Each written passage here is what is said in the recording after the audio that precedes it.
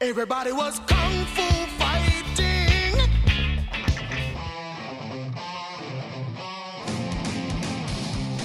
Get fired up for another episode of Real Deal No Sex Appeal. A constant barrage of eye-opening conspiracies and ad-libbed innuendo.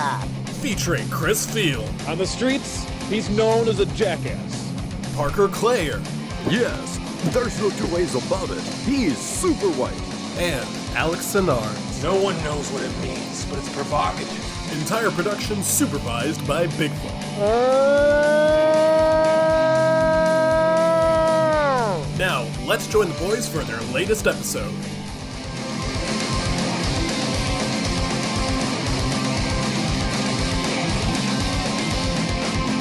Welcome, ladies and gentlemen, to another episode of Real Deal No Sex Appeal. My name is Chris. With me, as always, is Oscar the Grouch and Grover.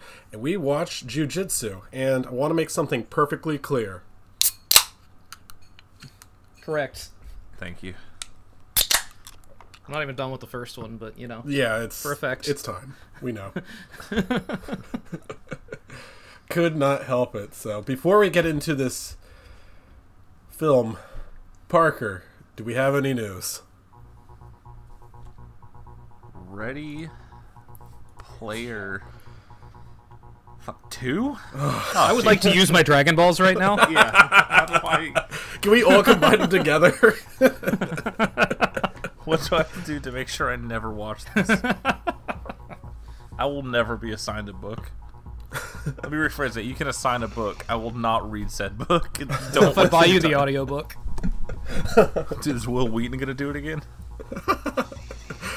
Oh man, that's Yum, yum, yum. Oh yeah. Hey, I like that one book that Will Wheaton read. I'll tell you this: they released the first 2 pages, I guess, of Ready Player 2. Of all the pages to release, why didn't you just some pages in the middle or something? Give away the plot. It's okay. Don't release this. Don't release that 8675309 or whatever song. That's the most embarrassing thing I've ever seen. I mean, I'm sure there's no more of that on the rest of the pages. So, Right, yeah, it was yeah, a really it's weird probably choice to normal. release these two. Probably got it out of his system early. Yeah, exactly. It reads like parody, but not in a good way. It's just setting the mood, you know? Now that we got all that out of the way, we can really dig into the plot. You guys like the 80s? No. Not anymore. So is he king of his gamer world now? And everyone has to pay tribute to him by singing Van Halen songs? Is a man not entitled to his kingdom of 80s pop culture references?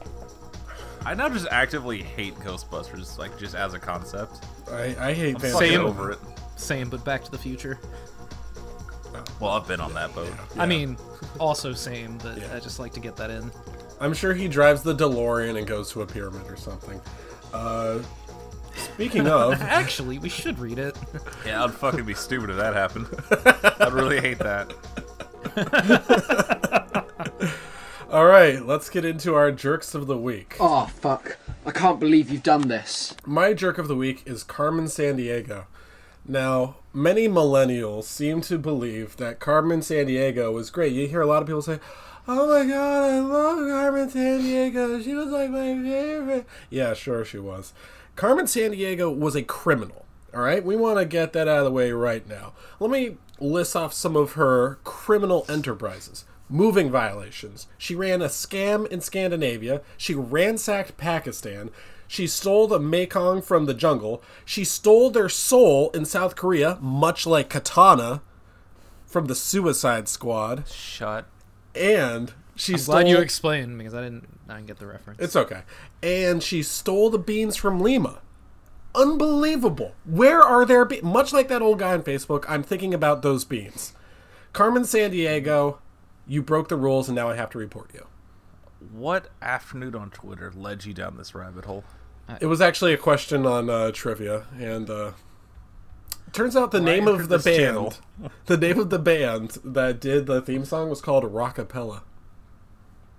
That's pretty good, actually. Yeah. How was that just out there for so long before somebody took it? I feel That's like good, that should be yeah. some like swing band from the 20s.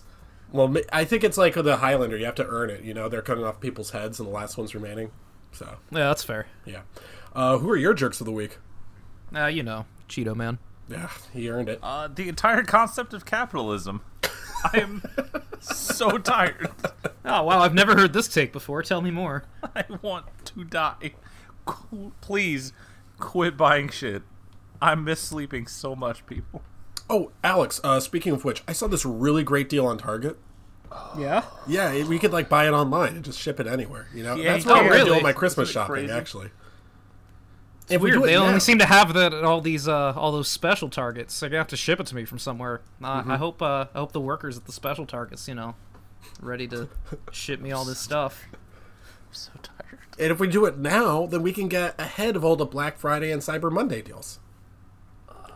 Additionally, a special friend of ours works at Target, so you know we're helping him out by helping out the business where he works. You got to look out for the little guy. I love to keep my friends employed. You Yeah. know, I support the essential workers by buying all the Baby Yoda merchandise. Yeah. I'm so tired. Just hobbling over to my desk through one bloodshot eye watching jujitsu has really ruined my week. Oh, this is what did it. Oh. It certainly didn't help. Well, Parker, there's dignity in work. Speaking of dignity, It sounds like Mr. S isn't working you hard enough if leisure time activities ruin your week. yeah. I'm so tired. This turns out there's no Dragon Balls to get out of this shift.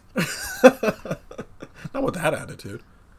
Does your boss not listen to the... Come on. Alright, let me roll a dice here. Oh, I'm still coming in at midnight. Sick. See you tomorrow. All right, Parker, we're gonna need you to build a pyramid in the front of the store out of Pepsi boxes. That's how Parker finally goes insane. He builds like a maze trap in there. As someone who's not intimately familiar with the concept, I feel like I'll do a bang-up job. All right. Well, speaking of dignity, before we get into what we watched recently, I guess it would be our time to appease the Manticore. If you all remember, and who doesn't remember, the Manticore assigned us all to watch a good movie of our choice, and it's up to the Manticore to decide whether it was good or not. Correct. In order to appease the Manticore, I watched Watership Down. Have you guys heard of Watership Down? Was that the one with the gay robots? No, I mean rabbits. not. Yeah, it has rabbits in there. Yes, it's in- Look, I misspoke. You know what I meant. the rabbits are in the movie. It's animated. There are no gay robots. You kind of derailed me there. Yeah, they're rabbits. It's a British animated movie, and it's pretty dark. I just ordered a poster of it. I think it's my favorite movie poster of all time. It's actually pretty good. I would recommend it to most people. Young children, maybe not so much. It gets a little intense. But I really like this movie. But Chris, cartoons are for kids. Well, cartoons can be for people of all ages. Oh, like Rick and Morty. Yeah, well, yeah. I wouldn't know. I haven't watched Rick and Morty. Rick and Morty. God. Oh wow, we got a lot of Dragon Balls kicking around. Oh, man. Whole extra set just hanging out here. Great. All right, what did you guys watch to appease the Manticore? Well, the reverse Manticore is very specific in their needs. So to appease the Rachel Dolezal Manticore, I went a movie with it that is both good and also good. So I watched Ghost Dog Way of the Samurai. It is, in fact, both a good movie and a good movie. So I feel like I've dodged all loopholes here. Yeah. Yeah, it sounds like it. It's like on one hand, yeah, it has Forrest Whitaker like using a gun like a sword and killing a bunch of Italian stereotypes, but also it has a Criterion release, so I think it counts as good. Well, Yeah, Watership Down, and also Criterion. We're all in a pair here. Alex, can you complete the Criterion trifecta? Of course I did. I watched a Criterion movie directed by the RZA called The Man with the Iron Fists. Man, that is a movie that I have gone, hey, I should watch this for like 7 years now. It has never happened. Well, What let me did break you it think down of? for you. So, in fact, I'm not even going to use my own words. I'm going to use the IMDb words. In Jungle Village, the leader of the Lions clan's gold lion is summoned by the governor and assigned to protect his gold that will be transported through the village. But then that guy dies, and his son, Johnny Tran, has to meet up with the village blacksmith, played by the RZA, and also a British gold hunter named Jack Knife, played by Russell Crowe, at a brothel to fight the invaders, led by Dave Bautista playing a character named Brass Body. I should have watched this movie. I should have watched this. Look, it's a lot of wire foo and bad slow-mo CGI blood, and you can tell that Eli Roth is involved in it because all of the female characters die. But, like, seeing Johnny Tran run around as a character named Zen Yi, a.k.a. the X-Blade, does a lot for me. God damn it. Okay, I think you win. Shit. All right. How Does Russell Crowe have a knife that is also a gun that also spins around like a drill? You watched I'll the let you Final figure it Fantasy out. movie. How have I avoided? I feel like if I had known Russell Crowe was in it, this would have moved up. You said- get the faster. That is what got me there. Because, like, you see it, it's like, all right, written and directed and starring the RZA. Sure. And also Johnny Tran plays the X-Blade. And Russell Crowe as Jack Knife? Okay. All right. You just woke up Parker better than any energy drink. Oh my god, I feel reinvigorated. Look, I'm going to be honest. I think whoever wrote the Tom Cruise Mummy movie watched this as an inspiration for Russell Crowe's part. Because well, it's that's just good. that character, but drunk the whole time. Yes. It's so fucking cool. Oh, he probably only weighs like 240 in this movie. Lean and mead, baby. So how does the Manticore feel? Is he pleased or? I'd say he's pretty happy. That's good. All right. Well, He doesn't seem to be trying to eat our flesh and devour us, so I'm going to take that as a good sign. Yeah, I feel healthy actually. Okay. In that They case, made a sequel? Oh no. If we had more time, buddy.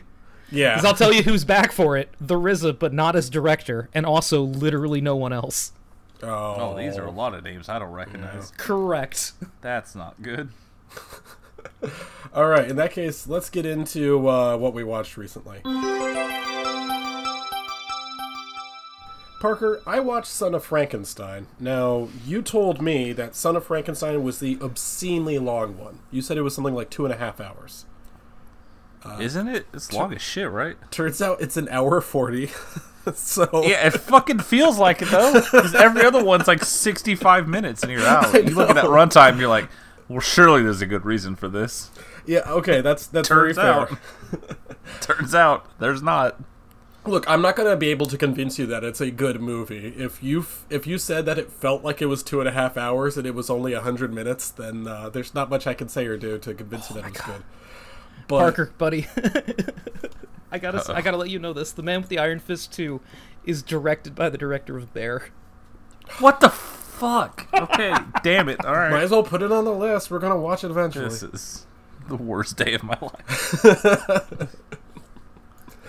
Okay, so Son of Frankenstein. I actually kind of liked this one. I think there's some really good performances. You always have Boris Karloff, but Bela Lugosi plays Igor.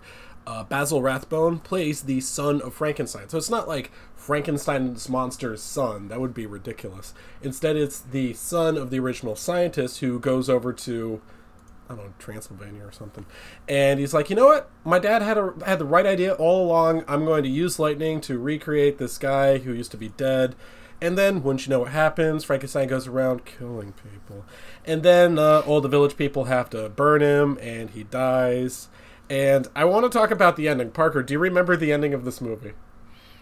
No, I'll need a quick refresher here. Okay, so you know how you talked about the movie Them with the giant killer ants, and we talk about the ending is the climax. What hath God wrought? An RKO production. This one is somehow funnier because they kill Frankenstein, then Frankenstein's monster. Then the son of Frankenstein meets with all the village people, and they're like, "Oh, what's the deal? All right, all our village is dead because you revived the spots. He's like, well, I give you the key to this castle. I won't be here anymore. And you are right. Man should not have played God.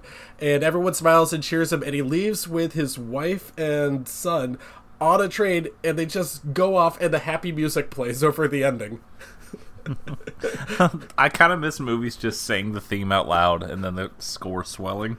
It's so funny. It clearly should not have just ended. Like, there should have been something else, but I laughed really hard when that happened. What a better time. Yeah, clearly. I'm trying to think of more movies that could end that way. Yeah, well, they don't do that anymore. So They don't make them like they used to. that's what they say. So the next movie I watched was Event Horizon, which I had never... Oh, I'd seen this before. I saw this like years and years ago, though, and it didn't scare me then, and it doesn't scare me now. It's just not a very scary movie. But I will say this, it's not that bad. Like, there are definitely some problems, and I wouldn't call this a good movie by any stretch of the imagination, but this isn't like one of those worst movies of all time. I don't even have a lot of things where I can make fun of it. I don't think Event Horizon could even be like a future episode. As far as Paul W.S. Anderson goes, probably his best movie. Not exactly the highest bar to clear there. You're not wrong. But I will say this, as far as like actual praise goes, incredible special effects for 1997.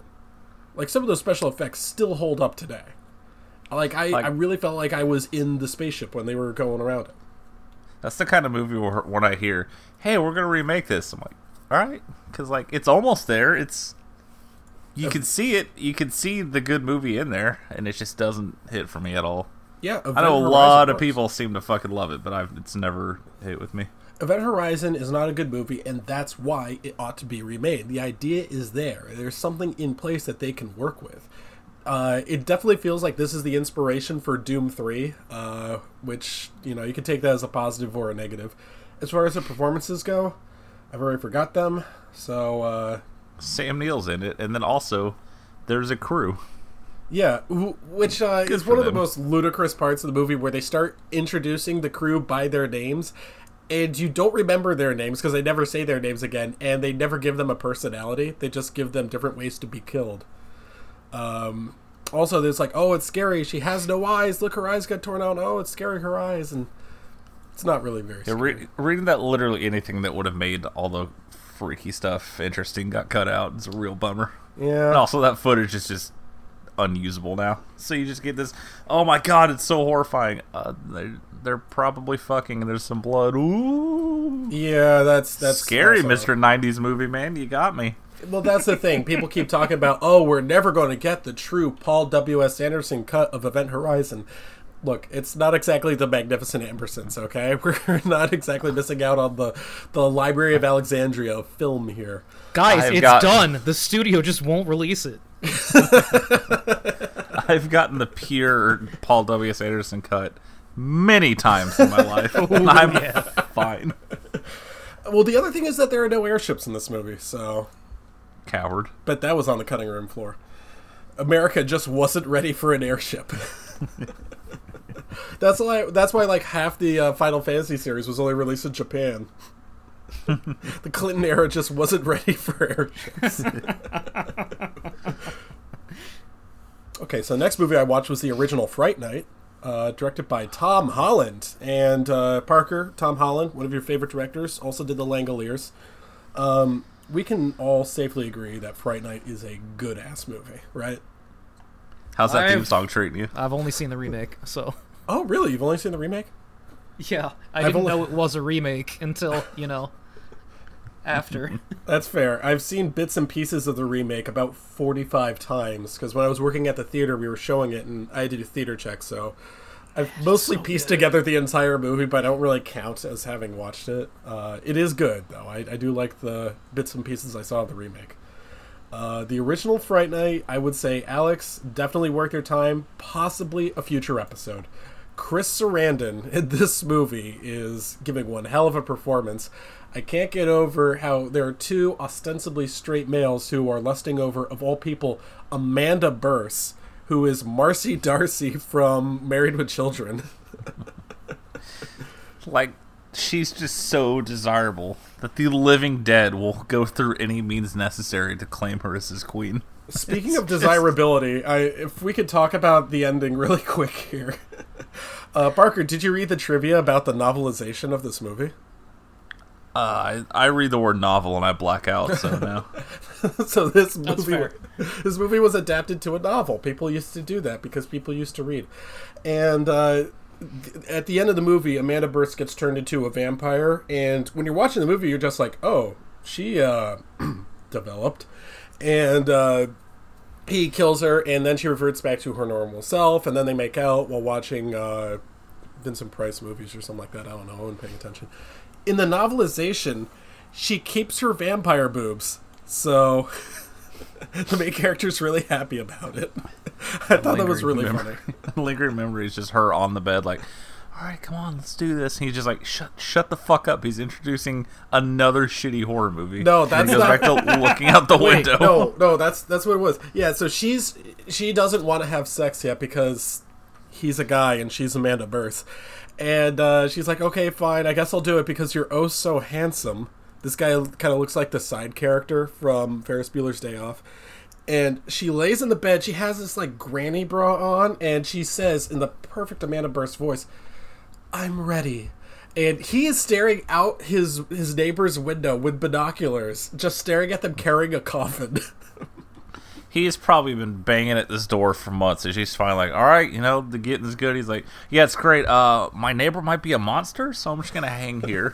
And we love it, King. Yeah, it is honestly so much fun to watch, and which is weird because she keeps giving him multiple chances throughout. I make fun of the director Tom Holland because The Langoliers really sucked, but this movie is actually a really good idea, and it's executed really, really well. Especially the climax of the movie works so well. We all love our favorite character, Evil Ed, who is he's just doing that throughout the entire movie, isn't he? Sure is. Doing a lot of it. That's the whole time. Every single time he was on screen, I was like, what is that thing? He called his friend.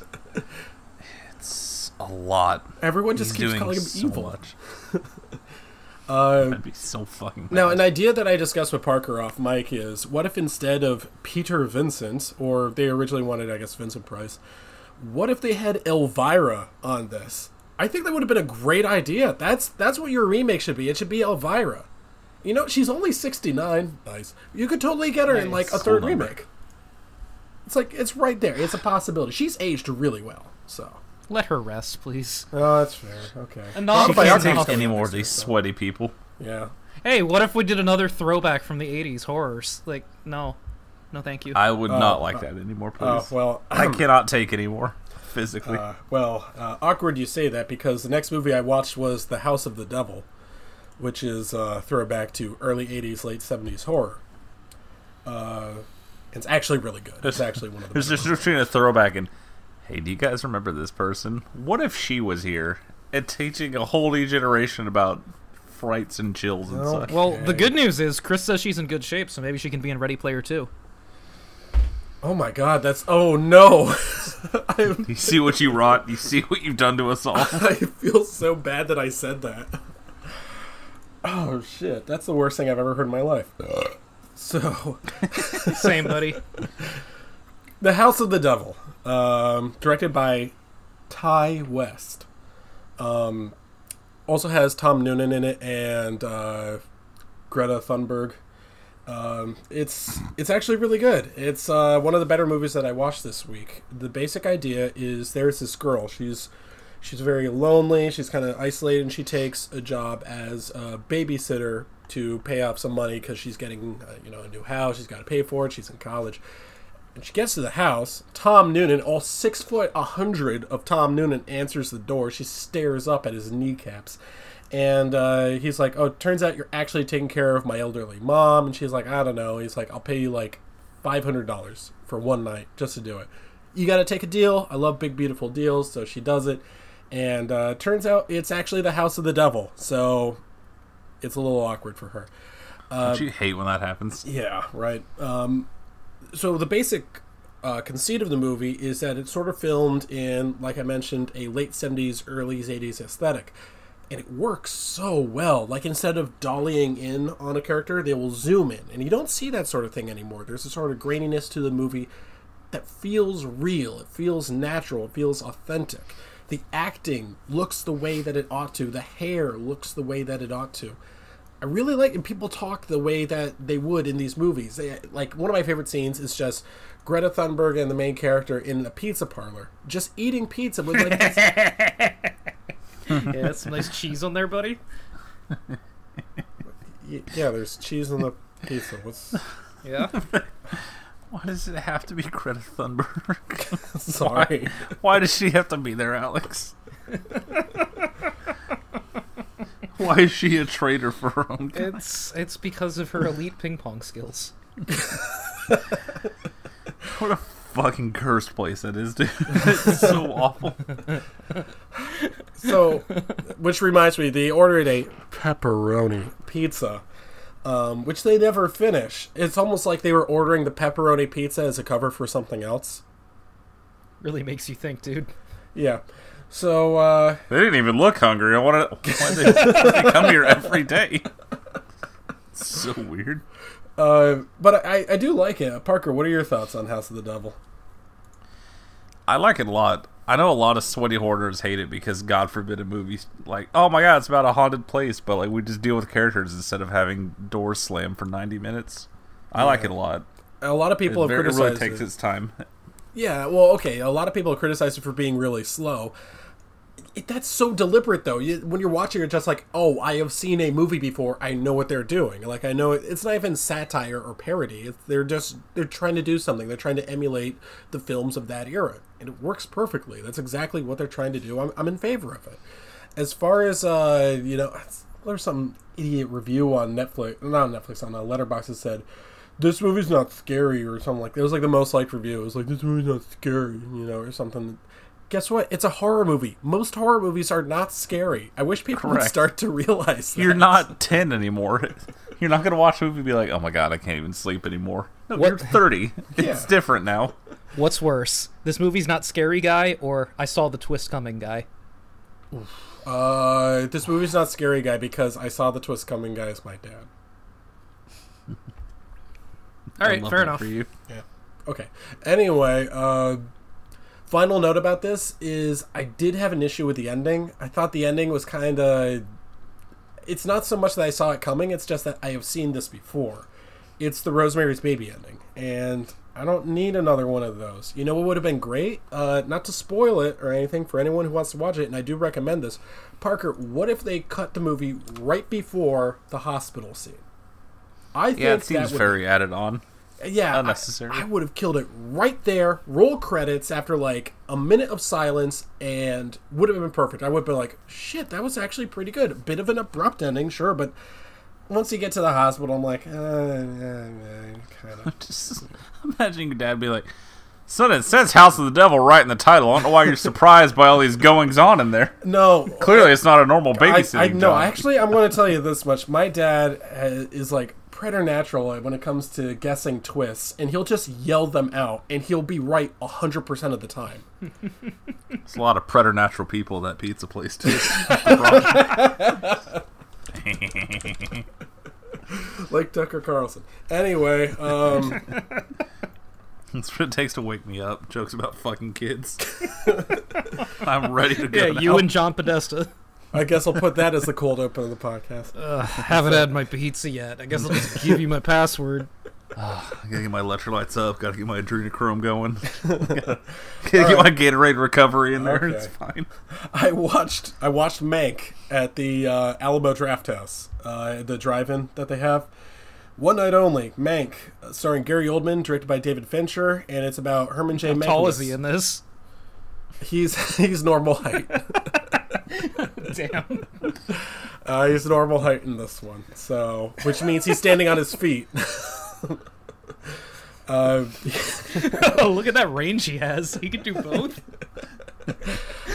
Have you guys even heard of Mank? I feel like I'm talking to the wrong people about this movie. Who is Herman J. Mankiewicz, Chris? Okay, I will tell you. He is one of the co-writers for the screenplay of Citizen Kane. What's Citizen Kane? Isn't he that detective with OCD? We had to get it out of the way now, dude. Come on. It really sucks how he keeps being brought back to life only to be turned into fur coats. Shut up. Fuck. Oh, we're not making it through this one. All right, well... It's the been a next long movie week I for all of us, watched makes one of the most critically acclaimed, most like anticipated movies of the year. I have nothing to say about Take it. your now. word for it. I just love all the press that's come out that David Fincher is just this obsessive, complete, absolute monster to watch movies with, but also his favorite video game is Madden. What a fucking legend. He's so cool. I like how every single interview that comes out, it's like, oh, David Fincher's the only director who's ever cared about detail. Yeah. All of his meticulous movies that all look like shit. Hey. I love David Fincher, but my god, turn on a fucking light bulb somewhere, dude. I'm just saying. You've never seen Gone Girl, have you? Not after listening to this podcast, I haven't. I think I bought it on Black Friday like 5 years ago, and every time y'all bring it up, I hear so much fervor in your voice. Don't worry. It'll be in the future. We'll see how our community teams did this week. Yeah, exactly. So, Not well. That's my guess. Okay, well, since I have nothing substantive to add about Meg after all that. Buddy, critically acclaimed in this podcast do not go together. That's a good point. That's some yeah. real That's oil So and it's- water shit going on, man. So it's a black and white. Oh, he fell asleep. Yeah. Just like that. Okay. Okay, in that case, I'll get to the one movie that actually does have something where I can talk about it. Especially with Parker, who already knows I watched this one. I watched the original Pet Sematary from 1989. Guys, set aside the next 15 minutes to talk about that. Fucking sucks so bad. So this is the thing. So I put it on, and I've actually read the source novel. Parker, have you read the novel? Not yet. I'll get to it. Yeah. Yeah, good one, dude. I actually like the novel. The novel's one of my favorite works by Stephen King. I actually think it's the scariest book he's ever written, and Stephen King agrees with me. He said it's the only book he's ever written that actually scared him. So keep that in mind for when you're watching this movie. So, movie begins. This doctor, who we see do doctor work once, moves to Maine. Why? So he moves into this great house. He's got a wife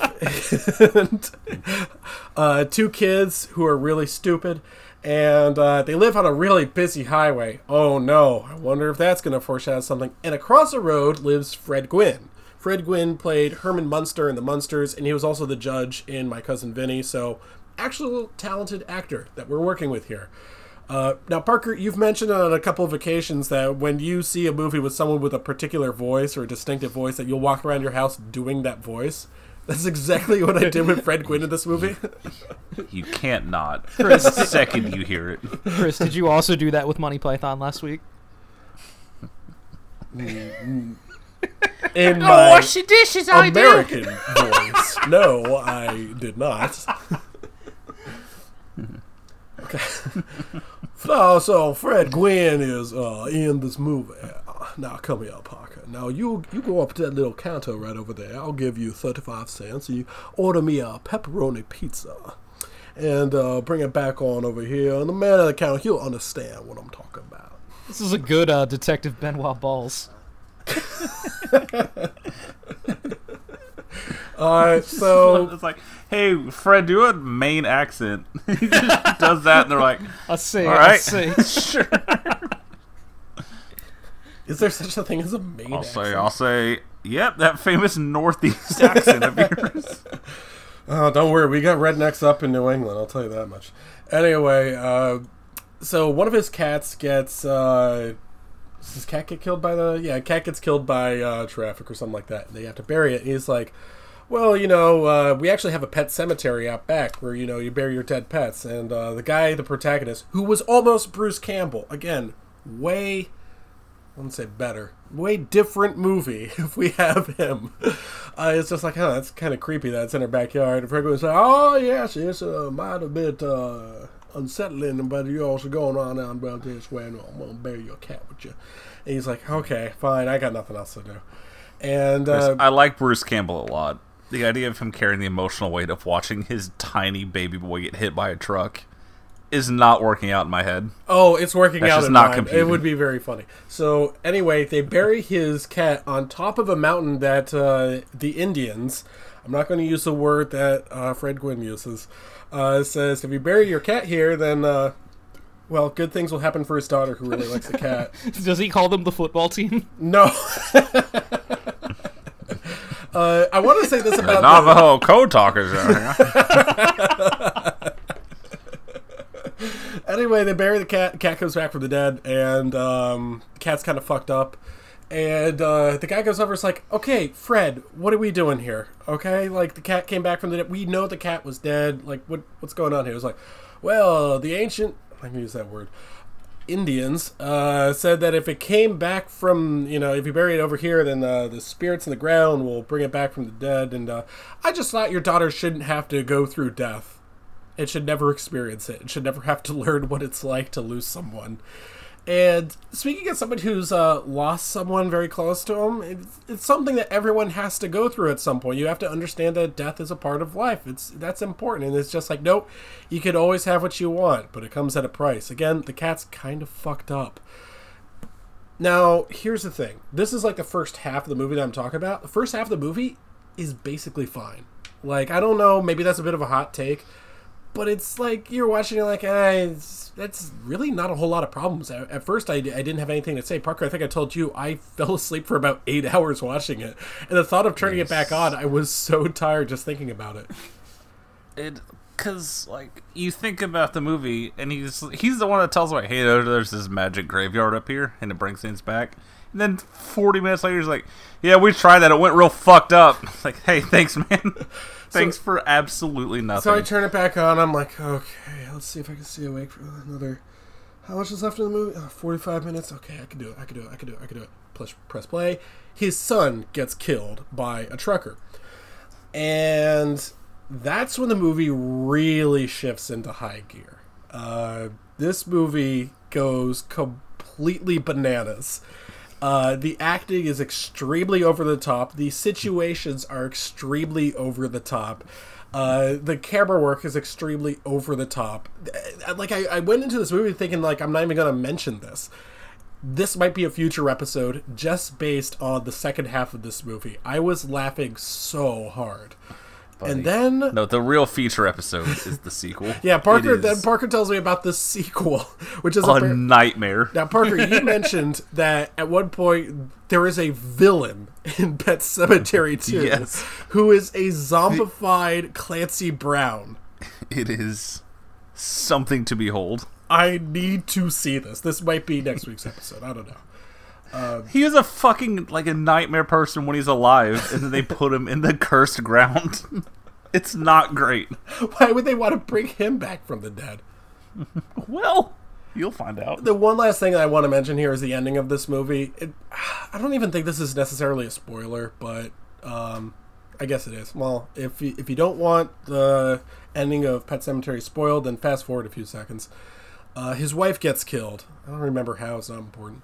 And he puts her in the pet cemetery. The idea is if you're freshly dead, young Frankenstein reference, then you'll come back and you won't be quite as evil and murderous.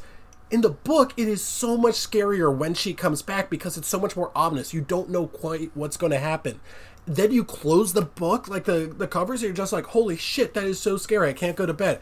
In this, like, you see her, and it's not scary anymore, and she picks up a knife, and you know what she's going to do. I'm like, oh, well, that's the ending of the movie. Thanks for nothing. Oh, the thing that I thought would happen happened. Exactly. You got me. It's so much scarier if you're not quite sure, and you have to figure it out in your mind. And it's weird. Okay, so here's, like, the weirdest thing about Pet Sematary 1. Stephen King is entirely at fault because he wrote the screenplay, he insisted it be filmed in Maine, and he insisted that he be on set at all times to force them to adhere to his screenplay. Well, there's a first time for everything. Well, I mean, in this case, like, the effect is that the movie feels more like Creepshow than any of his other movies, and it shouldn't in this case. Because I love Creepshow, but Pet Sematary is not a creep show type of movie. You're supposed to take this at least somewhat seriously. There's like family involved here, much like Star Wars. So They just had to twist the knife there, huh? The entire movie's about like grief and like the lengths you'll go. And it's like, all right, let's get these 2 pieces of fucking drywall as the leads. Great. Oh, right, yeah. So who needs I don't emotion know. in a story like that? I do not know who their male lead was. Apparently the female lead was one of the ladies from Star Trek The Next Generation.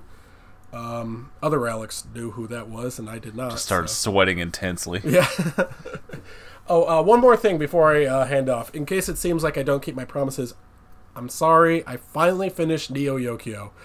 Oh my goodness. Correct. I did not watch Pink Christmas yet. I'm saving it towards Christmas season because turns out there's quite a bit of a dearth in Christmas movies. It's like I'd rather watch that than Elf. So Neo Yokio is confirmed good, and everyone on the internet who dislikes it, please suck my dick. There's no flaw in this as far as I'm concerned, except that it needs more than 6 episodes. Maybe 2 more, because like the fact that it doesn't stay around for that long is sort of the charm of it. I don't know what I like most about the show. Perhaps I think it's still, well, if it isn't Kazcon, the Midnight Blue Dawn. But also the music that they have, like that the final episode, they're racing cars and they're playing classical music as they're doing it. It's so funny. The Caprese martini was really funny. And just a brief bring it back a segment here. When keeping it woke goes wrong, people on the internet got mad that it was like anti-trans or something because one guy, he got turned into a girl when he jumped into an infinity pool. The magic infinity pool being a crucial plot point is extremely good. People got mad about that. People got mad that he's like, I don't identify as a female. I was turned into a woman against my will. People were like, yeah, that's anti-trans. The internet is so cool. Chris, back to Pet Sematary for one hot second. Let me take you back to the remake from last year. Oh, yeah, the one I didn't watch. So, you know how, like, the biggest issue was the lead? Yeah. What if I told you that in the remake, the lead is the drunk husband from Serenity? No, I knew that. I knew that because when I saw the trailer, who was I watching the trailer with? It could have been watching the trailer with anyone. It could have been Alex or Michelle or Rebecca. Sorry, Chad moment there. But as soon as I saw the really ugly guy from Serenity, I was like, oh no. Yeah, it is just on its own merits. You can't take it seriously because I can't stop thinking about just a dead kid asking if you're going to catch a big fish for me. But also, when I watched that, did I tell you the big difference that they did in that movie? No, it's a big difference. Now that you've seen the original. What's the big difference? Spoilers for this remake that we all forgot about. They switch which of the kids dies, and that undermines the entire movie. Yeah. Because the whole point is, like, this kid can, like, barely walk. Like, this kid did literally nothing wrong, and now it's just, this is a spooky ghost daughter. You don't like those? You like those spooky kid movies? Well, you like that? Well, in the original one, the daughter, who's slightly older than, like, the toddler, she's psychic. And the director said that she wasn't sure that she was able to get across the idea that the girl was psychic. Look, lady, you emphasize like 6 times that the girl has preternatural vision, so she's shopping at Comet Ping Pong Pizza. Okay, we get that joke out of here. But no. Like, yeah, it was pretty obvious. I'd like to think. Also, I want to talk about the church scene. Church, by the way. I was about to say that just reminded me of the cutaway funeral, to the funeral fight. That right there. I just wrote down future episode. It was the only note that I wrote down for that episode. First time, like, you know, my parents don't like you that much, and them just having a drag out brawl and knocking the kid's casket. I laughed so hard at the scene after when they're in the airport where the father apologizes, like, "Hey, sorry, I got kind of out of pocket there." Like, you don't shake his hand after that. You don't even acknowledge the man's existence. You might want to kill him. But yeah, well, we all go a little mad sometimes. Haha, Psycho, 1960. Check it out. Oh. What a movie. Yeah, that's but anyway, yeah, Pet Sematary 2. I am down for that as a future episode. As far as Neo Yokio goes, better than every single anime I've ever seen. So, Alex, what did you watch? Well, couple notes here. One on Pet Sematary and one on Neo Yokio. I'll go Neo Yokio first. Chris's friend who thinks Neo Yokio was bad, go fuck yourself.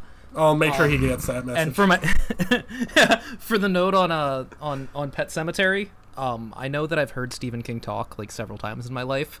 Yet anytime anyone talks about him on set doing anything, all I can hear is the Steven Spielberg impression that Matt and Trey do. So I feel like that makes that entire conversation about Stephen King barking orders on the set of some shitty 80s horror movie that much more prescient. So no, do it shittier.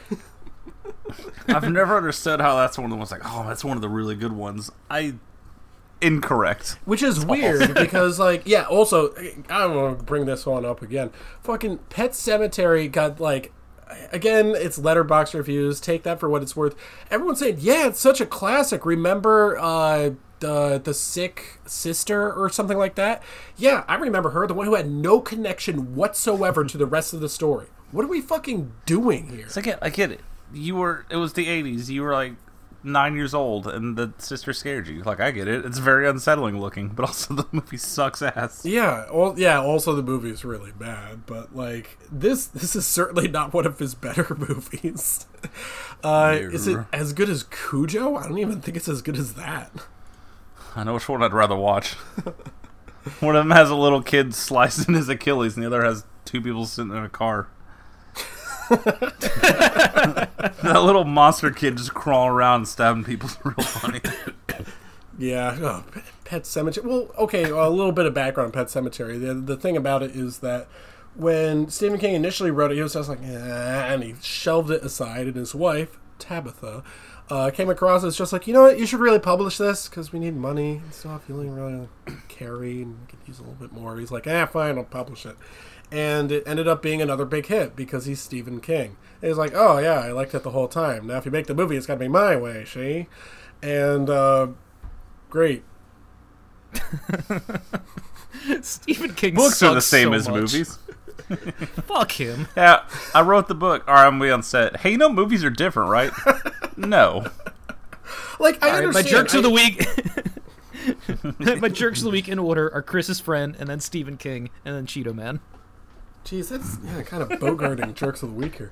Anyway, like, I understand that in Hollywood, the first person who gets fucked over is the writer. I totally get it, and I totally get, like, wanting to adhere to your words. But, dude, your script sucks. It totally sucks. And he's like, well, okay, then all the blame is on me. Yeah, all the blame is on you, Steven. Now you have the full frontal force of the Real Deal No Sex Spill podcast nipping at your heels. Alex.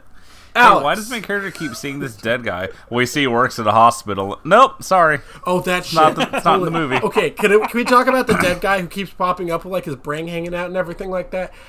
Stephen King watched what was it, American Werewolf in London, and he was just like, all right, right there, doing my movie too. Yeah, there you go.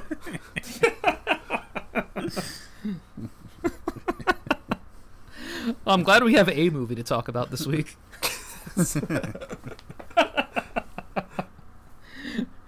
Alright, anyway, guys. I want you to picture this. You're sitting at home one day. You get a news report. You find out that a massive comet that is faster than the speed of light is hurtling towards Earth that's actually comprised of countless microcomets. Now, the news says everything's gonna be okay. And why would you not trust the news? I mean, the good people of the news would never lie to us. You go on with your life, you go to the store to get stuff for your kid's birthday party, you get an alert on your phone. It says, this is a presidential alert. You and your family have been selected for relocation. Return home immediately and grab them and proceed to this Air Force base. Oh shit, what do I do about that? So Gerard Butler rushes home to get his wife Morena Baccarin and his diabetic kid to take them to the airport to avoid the microcomets that are going to hit the Earth. Fuck, is that out already? It sure is. What's the name of this movie? How did we fuck this up? This movie is called Greenland. It came out this week. And the we get place that Donald Trump wanted to annex. Like, he gets home, like, God damn it.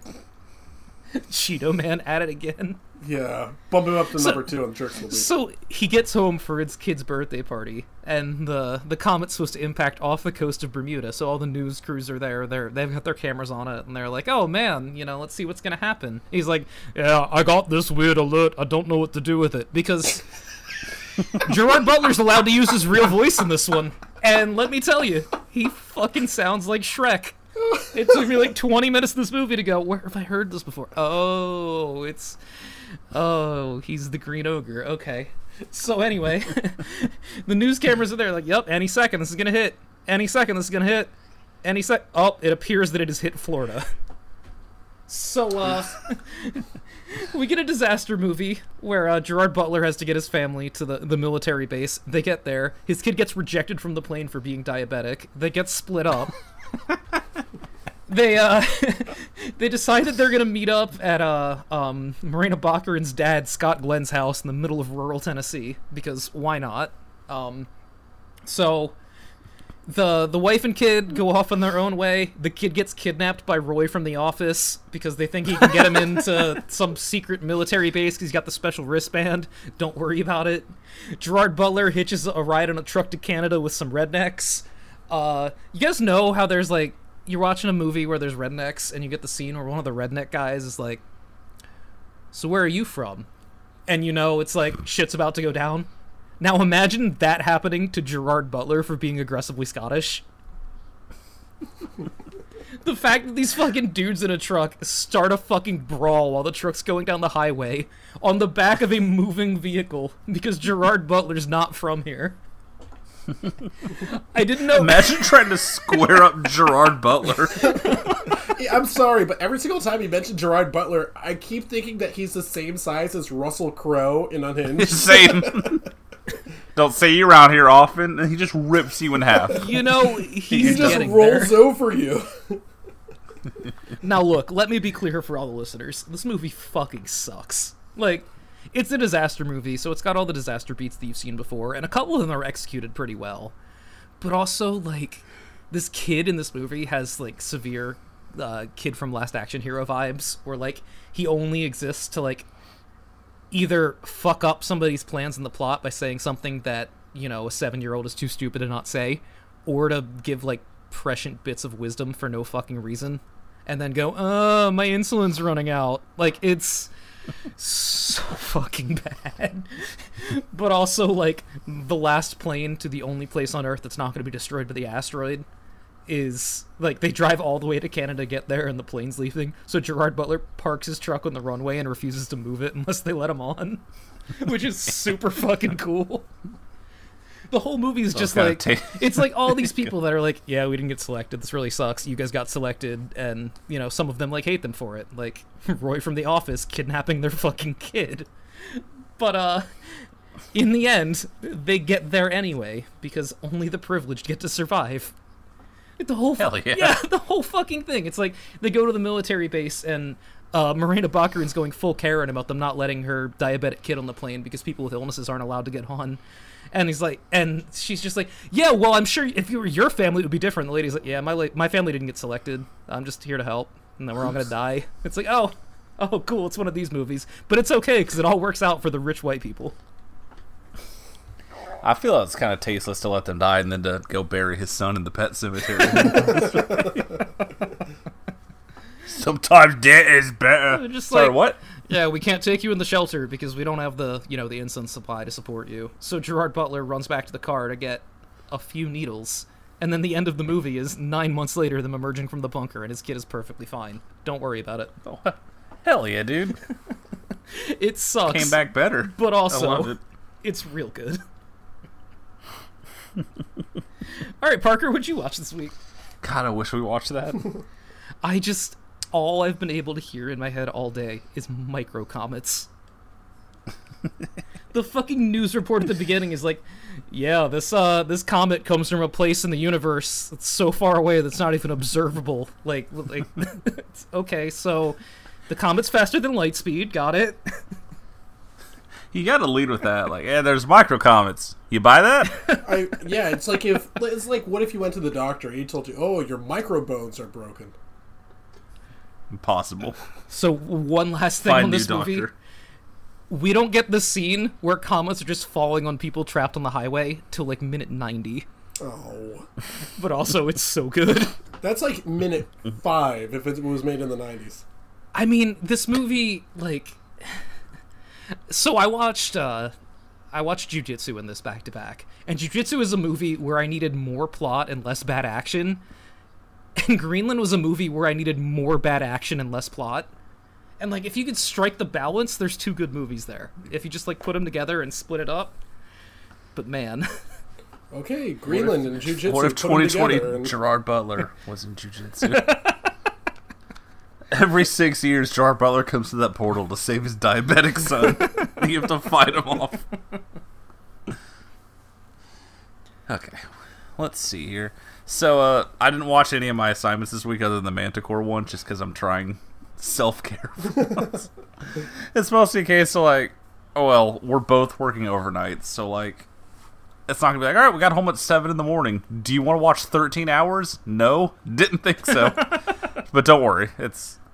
Look at me. I'm going to watch 13 hours. Like, don't even worry. I'm not concerned. So it's all trash this week. This is all disposable. I'm not even conscious while it's playing. Which is why I'm starting with Highlander 3. What? What? Let me tell you guys a thing here. So, completely skips Highlander 2. They're no longer aliens. Shocker. He's just Scottish again. And it's just a remake of the first movie. But instead of our good friend Ramirez, it's an old Asian guy. And instead of Clancy Brown, it's Mario Van Peebles. Who enters this movie in full Shogun gear, just doing a Goldar voice from Power Rangers. Who's that? Which one is Goldar? Is he like the Pink Ranger? Yes. Let me summarize this movie best I can. You know how the first movie had too much Queen? And like every big scene was punctuated by a Queen song? Yeah. The climactic final sword fight between the two Highlanders is the instrumental version of Dr. Feelgood. That's my review of the movie. I feel like with that context, you understand exactly what I watched for 90 minutes. It is not good, as it turns out.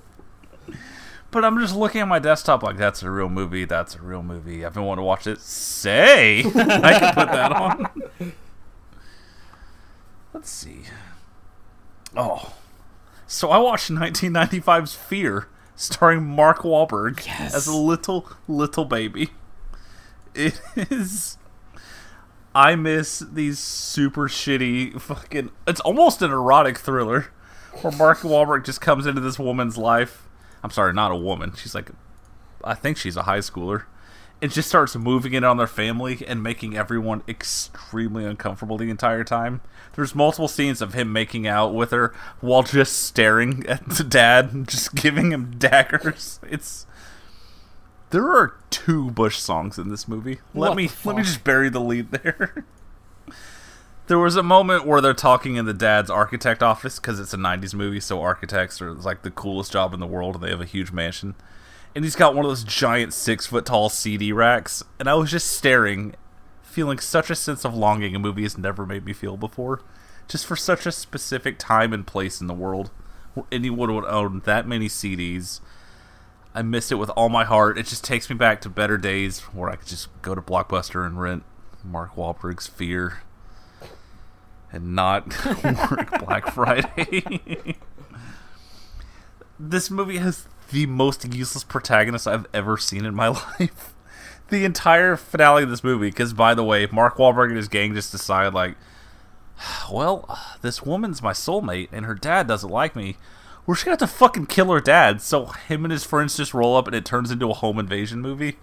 Because they basically just somehow live in the house from The Purge, where everything can lock down in 1995 somehow. So like the whole last act is like, It's an hour of this being this thriller, like, oh man, I don't trust this guy. He has a dark past. He's got secrets. What's he not telling us? Oh my god, he got our friend hooked on drugs. And it just turns into him and all of his fucking 90s friends banging down the walls trying to break in and kill the family. And the entire time she's just huddled in the corner screaming while her dad just keeps getting the shit beat out of him. It's not great, I'll be honest with you. And it's a solid like 20-25 minutes of just this back and forth. They keep breaking in, they try and fight him off.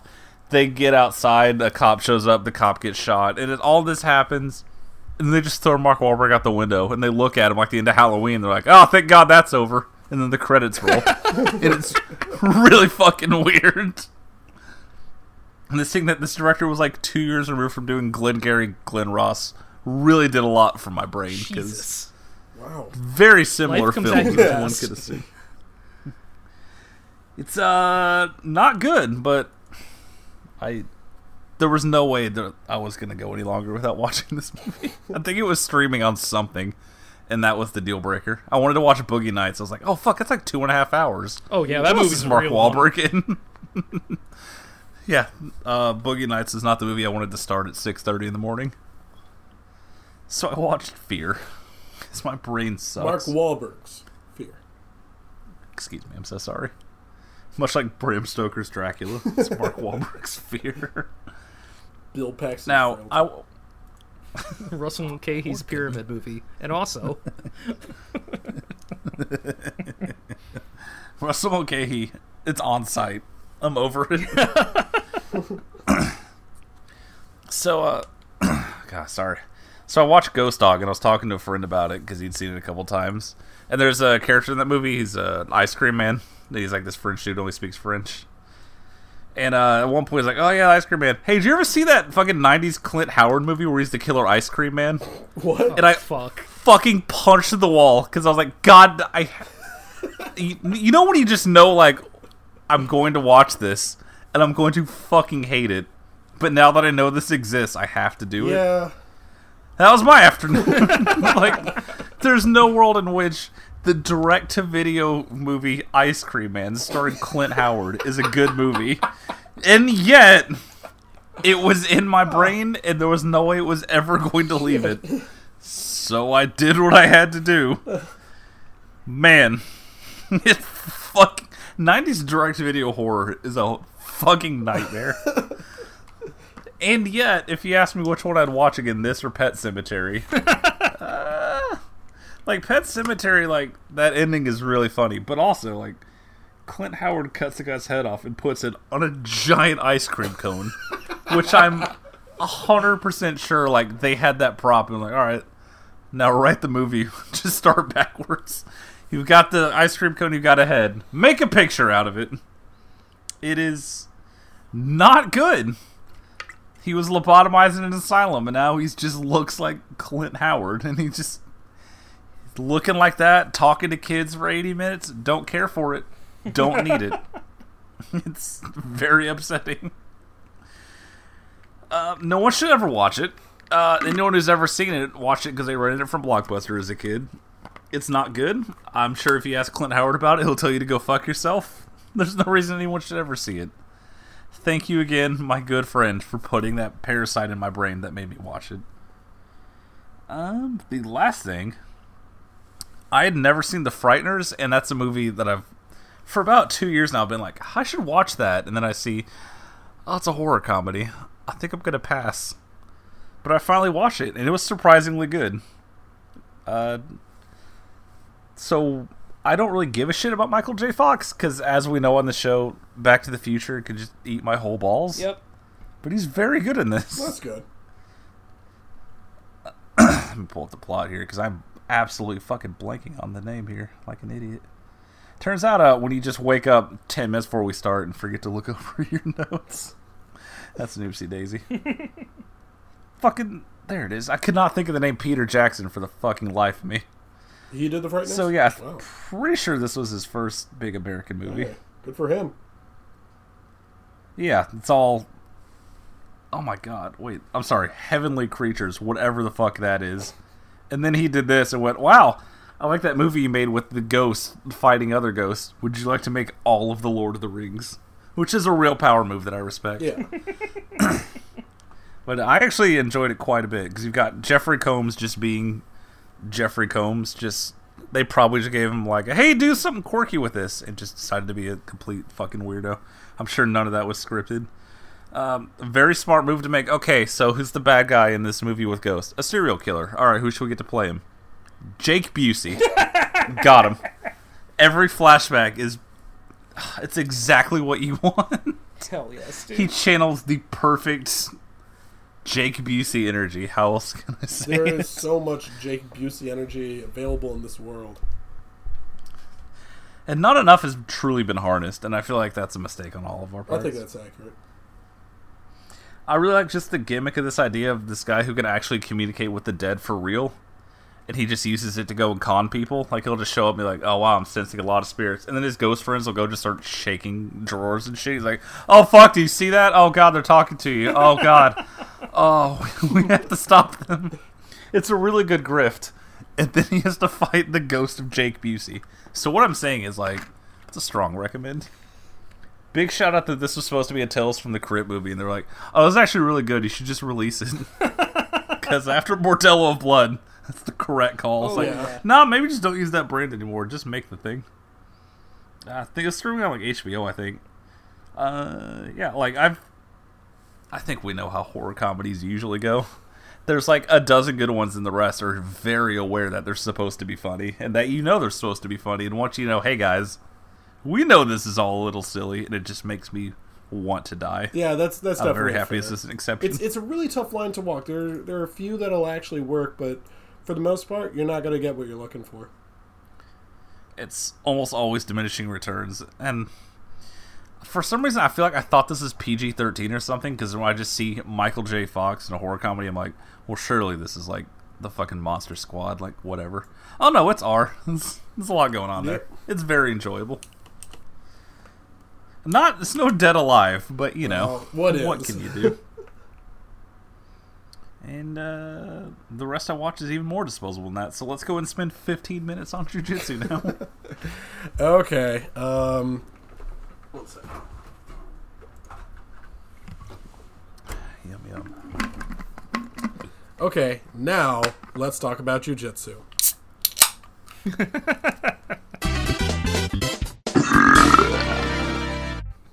That's what I'm talking about. I respect it. Yeah, we know what we're doing here. I mean, I called off work today for a reason. So we start with some guy. You love jiu-jitsu so Yeah. much. We start with some guy running in a forest from shurikens being thrown by an unseen assailant, and then he jumps off the cliff into the waters below. That's the way that I like my movies to begin. I don't know about you guys. Look, I'm really glad that I watch back-to-back Comet movies. Look, let's just ask the question now. Was Scott Adkins busy? Like, I don't understand. Wait. Who the fuck You're telling me is this that guy? wasn't Scott Adkins? But how dare you first? How dare you? Scott Adkins was too busy making the Albanian boat terrorist movie. Parker could be blind and deaf, and he would know whether Scott Adkins was in this movie. This is, like, without even looking at his IMDb, this has the most powerful, like, hi, I'm a career stuntman. They let me star in a movie. Yeah, they gave him about 16 words. I guarantee in you this I'm movie. right. I guarantee this guy's done nothing but stunt work. Exactly. Like, well, I'm with you on the why isn't Scott Adkins in this, but also, like, did every WWE guy also turn this down? Honestly, I can't believe this isn't a WWE Well, studio. Like, this to is be just like a fair- movie that should be starring The Miz. Like, to be fair, The Edge was in Money Plane, so he was probably busy when this is being filmed. God, from YouTube. No, the movie Think with the about the bear Miz fighting and Which is also Hawkins. coming soon. it better be. yeah. Skip, you know I am. So here's the thing: like, you ever notice that when a movie has too low of a budget to actually show its antagonist, that's when you know it's really cheap. Do I ever? That's why I put Clint Howard in a fucking white suit. It's your antagonist. Woo! Let me tell you about it. But like for a while, I thought like maybe this movie might actually have some interesting camera work, and for a while it does. The first scene when the army fishes this nameless guy out of the river. There's really cool, no, it's not even the army fishes. It's like that Burmese woman and her husband who has no lines. They fish him out of the river, and there's quite the color scheme going on. There's got like that orange and blue thing going on that like most movies today will have that color palette because it's like scientifically proven to be a soothing color palette. So my one thing that I would say about this movie is if you're watching Jiu-Jitsu, it's really easy on the eyes. Disagree. I mean, as long as you don't look into the alien's face and go like, is that a fucking gorilla? We'll get to that. It's not often that you watch a direct-to-video action movie and go, hey, this camera's doing way too much. Maybe scale it back a bit. So that's because after the 18th time, they're like, all right, we're going to go POV and start shaking. Oh, no, thank you. Just film the guy punching. Hold on, I'll get to I feel like Tony Jaa could pull off a knee strike. It's fine. We'll get to that, but first of all, so they're in Burma, a place that's so desolate that even Jerk of the Week, Carmen Sandiego, wouldn't steal from there. And I'm going to say even Jerk of the Week Cheeto Man wouldn't steal their oil. He wouldn't do that either. So the army is there, and I say the army with capital T and capital A. And the leader of the army, I think, is just Lindsey Graham. He's just there, and he's like, no, we can just get him out of here. I guess it's the fisherman and his wife bring this guy out on a cart to present him to the army, I guess as tribute. And the army is just like, okay, who or what is this guy that you're giving to us, and how much rice do you want for him?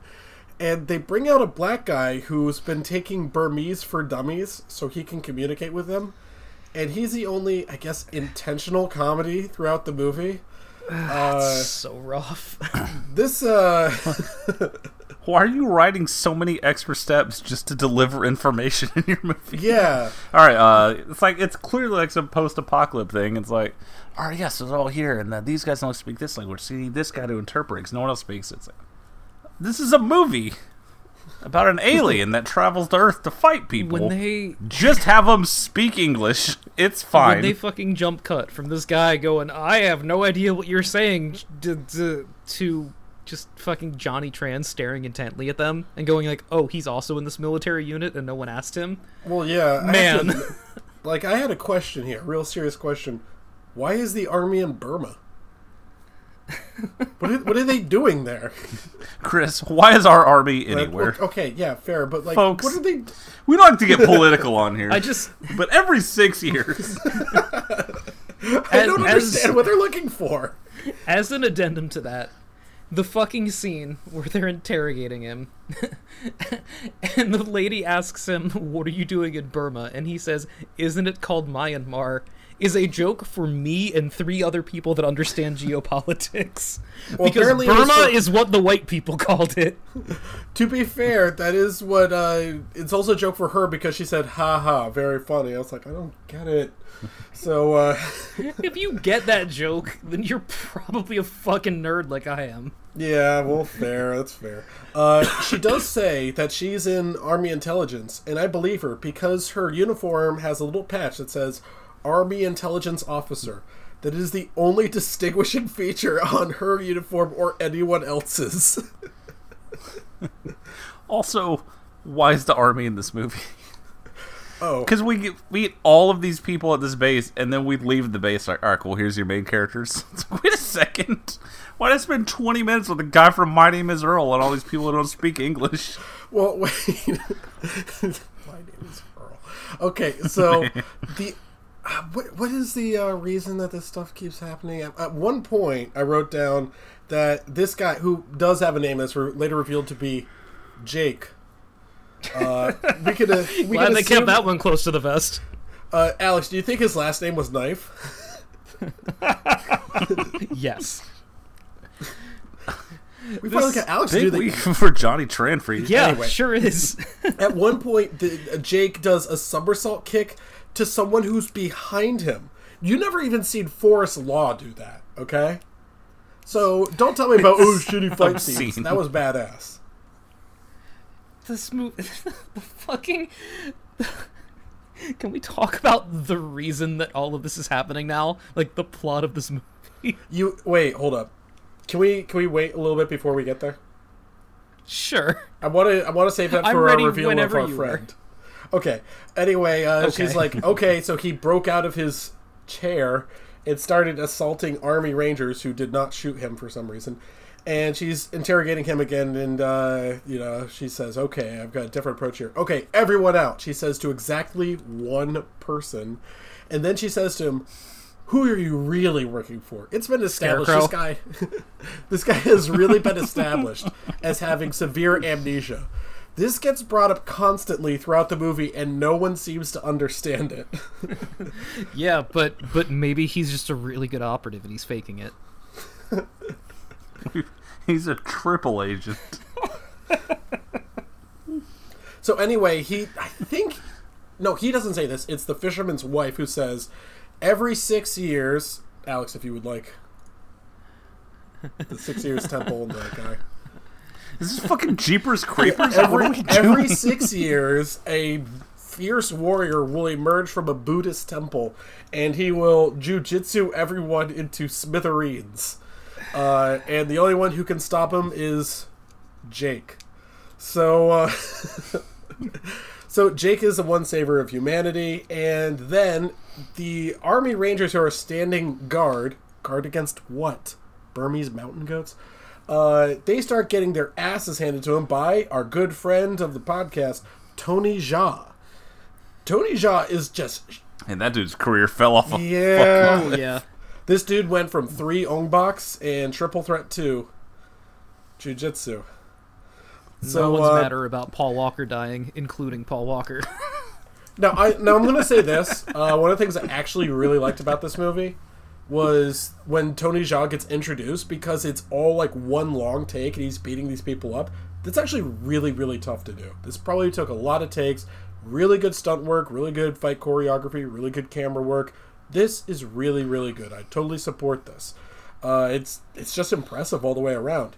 And then he saves our boy Jake. I really deadass thought that he was like the warrior from the temple who was going to kill everyone. That would have been a really good movie. Everyone has to defeat Tony Jaa, the guy from the Ong-Bak movies. Oh, hell yeah. I'll bring a friend. That would make sense. Yeah. To have the guy who's been in all of these movies. No, he's a good guy.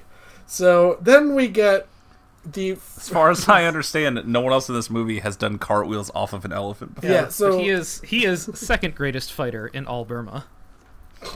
So now, after all that really great fight choreography from Tony Jaa, experienced fighter, which again, the fight choreography reminds me of like Jackie Chan movies, where it's all one take and a lot of practice goes into it, and it looks like they're actually fighting, and they're not hiding stuff with quick cuts. Then it goes to a POV first-person shot. Which, It sure does. This Who asked for the hardcore Henry Kung Fu movie? Because Jesus Christ. Now, speaking as a teacher who used to have to give out bad grades on tests, this was an interesting approach. Chris, weren't they kindergartners?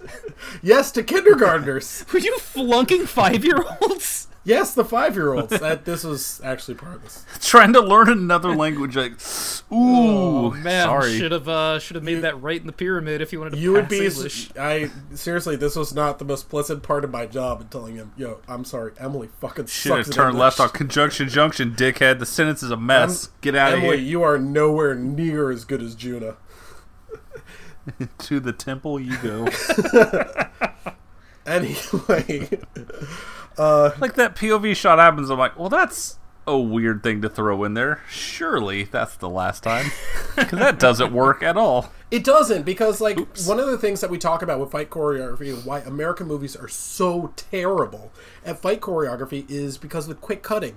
You don't know for sure that they're actually punching it, and the human eye can detect fakery very, very well. That's why Jackie Chan and Bruce Lee movies and Tony Jaa and Iko Uwais movies are so impressive, because you know they're actually doing this, and you know there was a ton of work that went into it. Parker and Alex, it's a lot like practical effects. You know, if you know that they're actually breaking something that someone built, it's like, oh, there's added meaning here.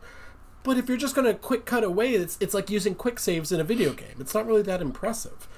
See, that's why I like wrestling. And then the artistry.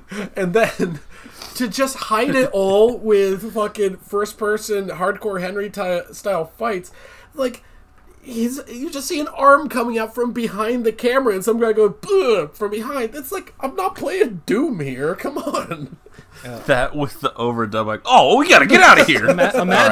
Imagine being a cameraman who is also an elite martial artist like this That's guy. Actually, what if Scott Adkins didn't appear in the movie, but he was the camera operator, and you guys didn't read the credits? Look, as much as we're talking shit about this gimmick, if there was a movie where Scott Adkins wore a GoPro, I could not be there faster. You would open theaters just to see that. Oh my god, I would risk it all. Okay, so then for some reason the camera, I don't actually know what they're trying to do. I don't actually think they were trying to do that. This is the perspective of not Scott Adkins, sorry, Jake. I think the idea is that he's just behind the camera when he's punching these people, because at one point, this is all like one long take, the camera sort of falls down like it does in fucking One Cut of the Dead, and you can see them both. And then at one point, Jake gets behind the camera again. It's like, what the fuck are we doing? I thought there was a third person for a second because they're both in frame. Exactly. I didn't understand. It's so inconsistent. Well, no, to be fair, this is the part where I realized that if you could compare Jake to any fighter in cinematic history, it would have to be Steven Seagal. Because there's so many times where he gets kicked in the back, like full force, and has no reaction whatsoever. It's the funniest thing. Is like someone kicked him like, oh, whack, and he just turns around. Who threw that piece of paper at me? Just doing arm flips on aliens for 90 He does minutes. at least 2 arm flips after I wrote down the note that he's like Steven Seagal. Someone should bring that move back. You just stand in one place, have him run at you, and just do the... The only difference is that It's a he's good not gimmick. squinting his eyes throughout the movie, so... Yeah. How do you know, Chris? It's in first person. We're squinting with it, Jake. So anyway... Start seeing, Jake. So anyway... Shut up. This is for you. So Jake... I hate this. Jake, our good friend, who's played by an actor that exists, escapes from the army compound in Burma with his good friend Tony Jaa, and comes across his band of merry men. What the fuck is... They just emerged from the wheat fields like, ah, brother, you're back from your mission. Hello, we're the actual stars of the movie. We're at minute 25. You're here's welcome. a part where this is going to maybe shock you guys. I kind of started loving the movie right at this point. This reminds me of like those sci-fi original channel movies that I would watch with my dad on like the summer or something like that. Where it's like, what are you going to put on? Oh, look, here's a real movie, here's a real movie, here's a real movie, here's a real movie. Sci-fi original bullshit. Thank you so much, Dad. Hey, Chris, Dracula 2 is almost over. We're up next with something called Jiu-Jitsu. We should watch it. Exactly. This is 1,000%. This might be a Christmas gift for my dad. All right. This is. And here I love thought that for that you. all sci-fi original movies had pyramids in them. I mean, we don't know where that Well, temple's the director's located. cut of this movie. They're all over the world, as you've told me, threateningly numerous times. So when I say I love this, I guess it's a bit of a nostalgia in here. It has the same sort of feel as that sort of made-for-TV movie I'd watch with my dad, as this Final Fantasy band of merry men meets up with our boy and a representative of the slideshow. Frank Grillo. Yes. Anyway, so they get ambushed by, what is it, the army, I guess? The army starts fighting them for some reason. Who can tell? Yeah, at this point, I did stop realizing exactly what was going on. Alex, you mentioned earlier that this movie needs a lot more plot. And I totally agree. Plot. I like, as much as I love the reveal of why this movie is happening, like, give me at least 5 more minutes of that. Like, There's definitely a moment where, like, can y'all please just, like, sit around and talk about this or something? I'm so lost. Please, I can't take any more first person. Just sit at a coffee table. Let's hash this out. It's... Because Yeah. why is the army there? Why are they there? I don't need a good reason. Just give me a Now, reason. to be fair, when they're fighting in the middle of the road, when the army just pulls up for no reason. Again, why the fuck is the army there? Are they looking for Carmen Sandiego? Jerk of the week. Like, those are well-shot fight scenes. Like, it's all one take, and you look like... It really does look like they're really fighting. I believe it. I'm like, okay, I'm having a good time. Maybe I enjoyed Triple Threat more than everyone else. Jesus Christ. You tell him. Then, of all people to show up... Sorry. Then, of all people to show up, okay? The guy in the Crisis camouflage suit shows up. And he just starts... I don't know, does he shoot them or just beat the shit out of them? Yes. Oh. All of the above. Yeah, that guy just fucking... Do you guys ever play Crisis? I just remember memes about looking at the water. That's all I got. Yeah, it's all about the water. Well, in Crisis... I feel like there's nothing to that game. Crisis came out in what, 2001 or something? I don't know. And it had like really good graphics. And it was like 06 or something. I probably still can't run it. But apparently, like, the idea was you could use like your super spacesuit to like camouflage you with your surroundings. Anyway, that's the exact same technology that the villain uses in this movie. So that's why I wrote. Hey, you guys ever see Predator? Or that? So yeah, that's also a movie that we did, isn't it? So did they. So as it turns out. Anyway, for some this alien that can turn invisible comes to Earth to hunt us. This might surprise you guys, but I kind of lost track of what the movie was trying to do. So for some reason, they go into the jungle, and all of a sudden, shurikens start flying everywhere. I get the feeling that like some of this was filmed. They were like, we're not releasing this movie. That it's not going to be an hour 45. You fucking take all that talking, you get it out of there. What are we doing? It's called jujitsu. Just fucking... Oh, and then 100 years ago... Nope, cutting room floor. Get it out of there. I mean, that's the thing about, like, the CGI shurikens and how you can tell that this was made for, like, a TV release or, I guess, direct-to-streaming, and not for a theater release, is no one seems really all that concerned about the shurikens except for the black guy. He was the only one who hit his mark on that shot. When you say hitting his mark, to look at the trees. I think his direction for this movie was, hey, can you do black guy things? Come on, just say black guy. No, not funny black guy things. We got one of those over there. You just do like serious black guy. So he's the only one who's just like, oh god, shit is fucked, and everyone else is like, we need to move up to point B, you know. Anyway, Johnny Tran. He'll be Chris Tucker. You do serious black guy. You talk in a deep voice about the operatives. You do Lawrence Fishburne. Anyway, Johnny Tran kills quotation marks the villain with a big fucking machine gun, and the black guy is really happy about it. He says, and I wrote these words down here: "You're gonna be famous. You got bitches bigger than Bigfoot." Actually, I appreciate you trying to reach out to us. However, anyway, the our good friend, the antagonist, who I don't think has a name, revitalizes himself. I guess he respawns again, like in Crisis. See the connection here? CryEngine. He has a name, but it was really fucking stupid. I didn't write it down. He gets revived, and it has real Sci-Fi Channel. He comes after them. It's like Brax or some I'm shit. pretty that sounds sure. right. Yeah. Oh yeah, whatever. I'm pretty sure at one point he kills Johnny Tran. I think. Are you okay? I think Johnny Tran dies. I don't remember who dies when in this movie. Well, that's the thing. Is I thought he killed Johnny Tran, but Johnny Tran comes back. You know? No one's ever really gone crazy. That's the thing, is this movie's so fucking incomprehensible. I can't believe they're fighting a force projection the entire time. No wonder he's so unkillable.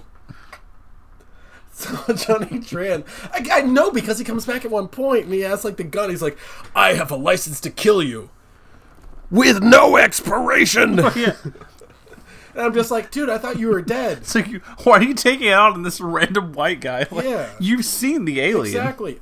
What are we? Does the Army intelligence officer who was interrogating him get fucking killed? Because I think she does. Doesn't matter. Anyway, so they're all running away, and then Jake falls in a hole in the woods, and he stumbles upon the ancient hobbit wizard, Nicolas Cage, out to save this movie.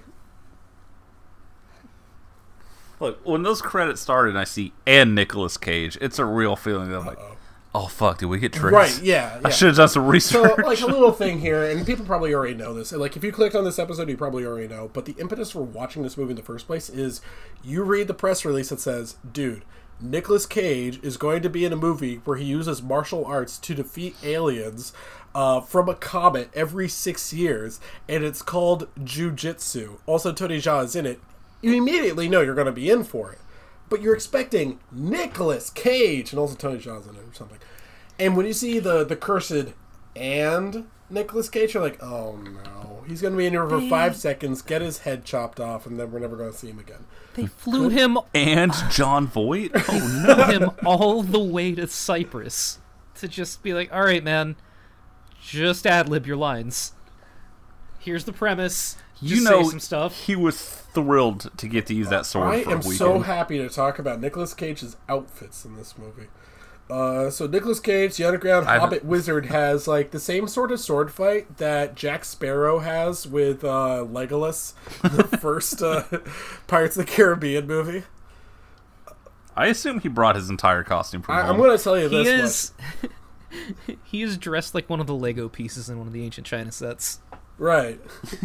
This movie has, this scene has like extra meaning when you realize the so-called twist at the end. When I say it has extra meaning, I think it has somehow less meaning. Go fuck yourself, movie. Yeah. We'll get to it. I want to talk about the scene also because at one point Nicolas Cage puts a newspaper hat, like the tricorner hat, on his head, and he calls it his hobby. That's fun. He likes character quirks, this guy. This dude likes playing piano, making newspaper hats, and making little gingerbread houses during the holidays. You know, really just make the character yours, Nick. Really do what you want. Nick Cage fucking tells us, like, you're here to stop an alien who's coming to defeat you with jujitsu. To which Jake responds, jujitsu? Which has the exact same energy as magma. What's that? I'm a big fan of it. He uses jujitsu, so you're going to need a sword. Like, hang on. I'm no martial arts expert. At one point, Nick Cage calls him the chosen jujitsu. I thought that was the fighting, like, stance or something. Not you like are the chosen karate. All right. Whatever you say, dickhead. So no, he forgot a word on the end. Oh, we already said cut. So his contract says you get an afternoon, so you just roll with that line. You are the jujitsu. Well, for his afternoon, at one point he makes a costume change because the Final Fantasy band just gets rolling along the road to the next village or something, and Cage is just tagging along, and he starts dressing like Dennis Hopper in Apocalypse Now. Bring it all down. Just chopping at everything. You're going to find him, man. You're just an errand boy for his grocery list, man. Like 3 impressions at once there. So, at one point, they're like, okay, so what's the plan? Everyone looks at Jake. He's just like, I don't even know my own name. And the slideshow girl, she looks at him and is like, you don't remember the plan? Like, the fucking guy doesn't know his own name.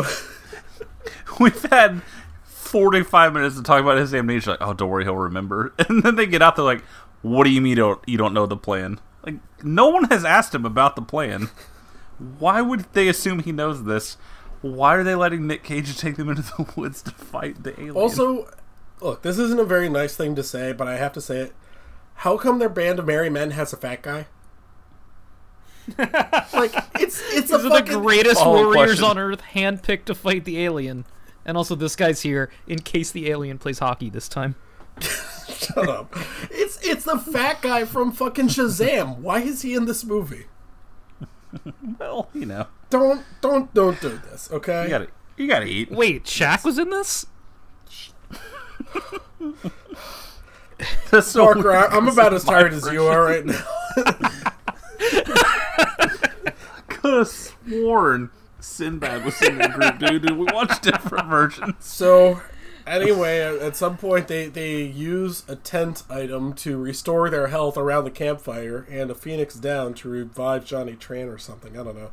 And Nicolas Cage has an odd suggestion. Perhaps we kill the bad guy who wants to kill you and all your friends and also all of humanity. Yeah, he drops it like there is one other way we could kill him. Like, was that not on the table previously? Like, I get it. He's really badass. He's probably really hard to kill, but you have the army in Burma. Well, you see, Chris, you can't fight him 2-on-1 because that's dishonorable. Oh, that's a good point, yeah. But he can turn invisible. Can we, is it time to talk about the lore now? Yes, please. Tell me about the lore. Okay, so this alien is so bored from galactic conquest and having nobody who's worthy of fighting that he travels through this Buddhist temple to Burma to teach humanity jujitsu so that every 6 years when he comes back, he gets a nice sporting fight with some humans before he leaves. And all they have to do is just lose gracefully.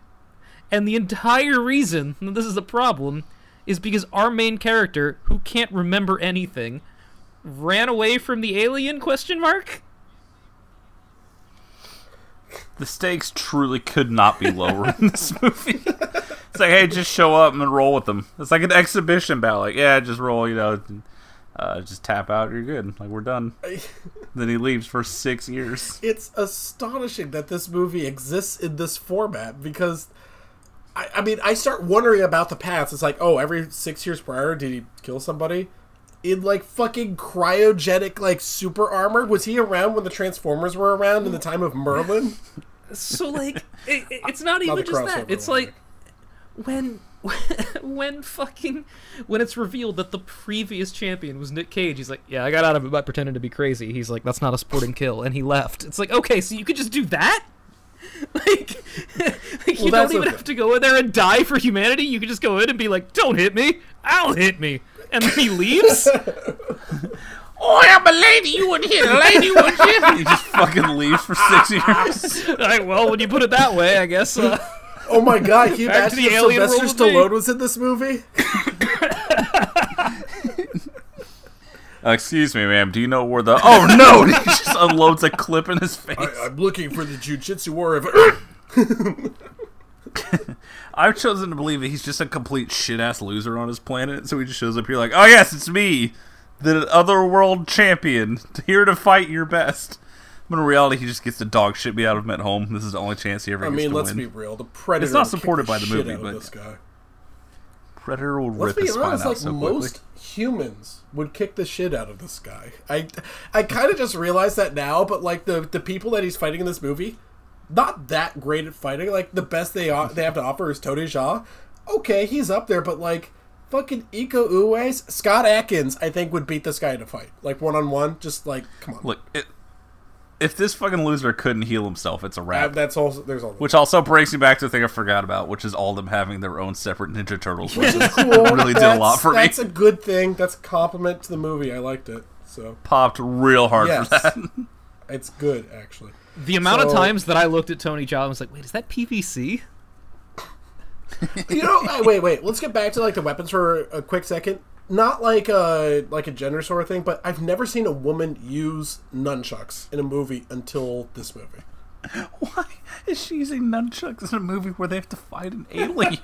Well, she's good with the nunchucks. It's cool. Why don't they all have swords, is my question. Well, Nick Cage has a sword, so... What are you going to do with your Donatello bow staff? It can just, like, form shuriken out of the air. Anyway, they all fight the alien, they all lose and stuff like that. Who cares? I wasn't really paying attention.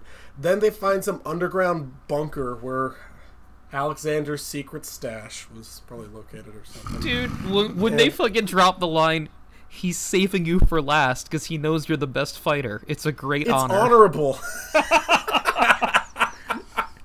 This movie's so fucking cool. I fucking had such a good time with this movie. So I don't know about you stupid, guys, dude. but...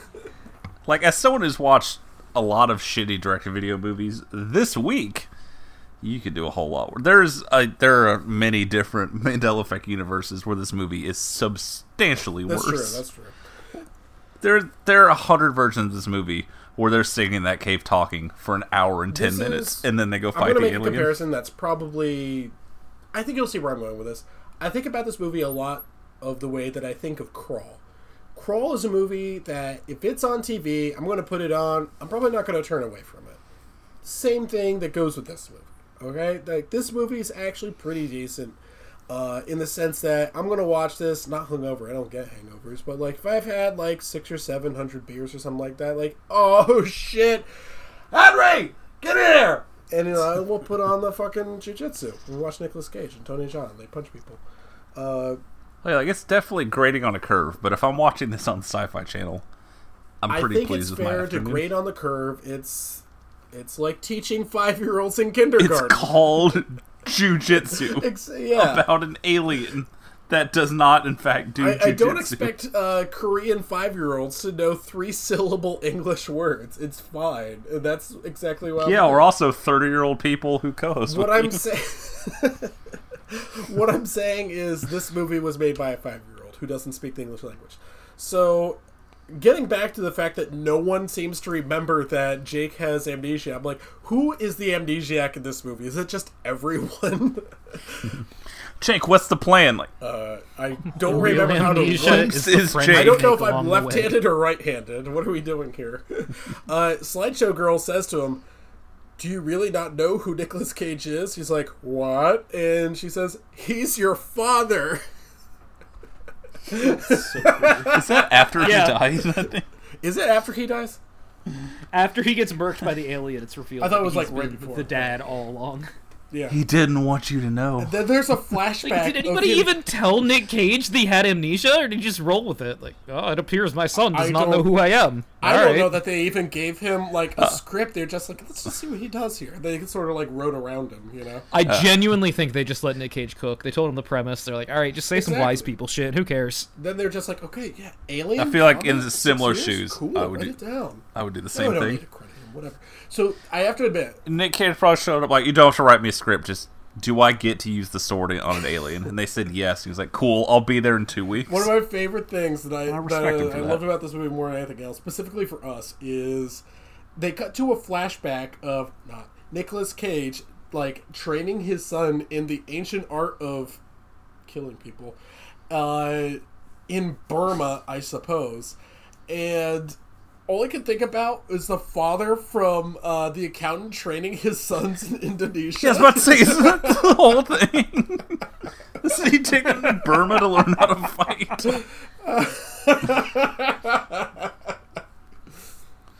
Chris, did you like the image of me sitting down with chicken nuggets and blowing on my fingers? Because I did that for you. Thank you. I gotta tell you, man. So, like, one of the things that I really fucking loved about this is... He says, oh, yeah, you and Nicolas Cage are father and son. I'm glad I watched this all in one sitting, somehow, because if you think back to the first time that Nicolas Cage and his son, Jake, met, there is no familiar bond whatsoever. There is no way that these people have ever met. And he's like, oh, actually, I'm your father. I don't believe that for a second. He's like, oh, my son's always doing bits. I guess he's pretending he has amnesia now. Okay. Well, let me teach you how to fight again. You really got coked on the noggin. Are you a eunuch?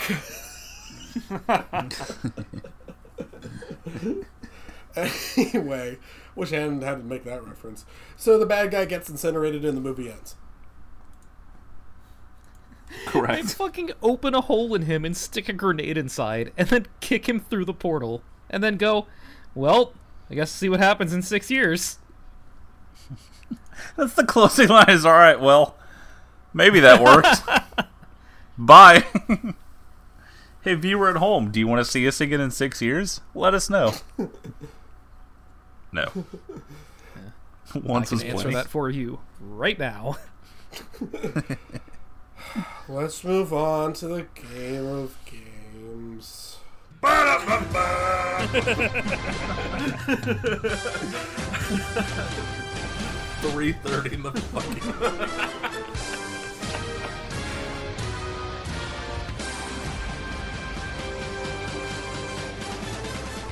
Oh, buddy. I almost forgot about that. Just kidding. I never forget.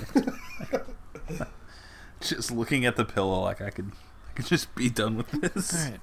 Yeah, just send me my teams. All right, well, Bye. you are in some luck then, Parker, as we will get to. Ooh. All right, so the Dragon Balls that go out this week go to the 49ers, the football team, and the Bears, which brings our totals to me with 7, Chris with 7, and Parker with 12.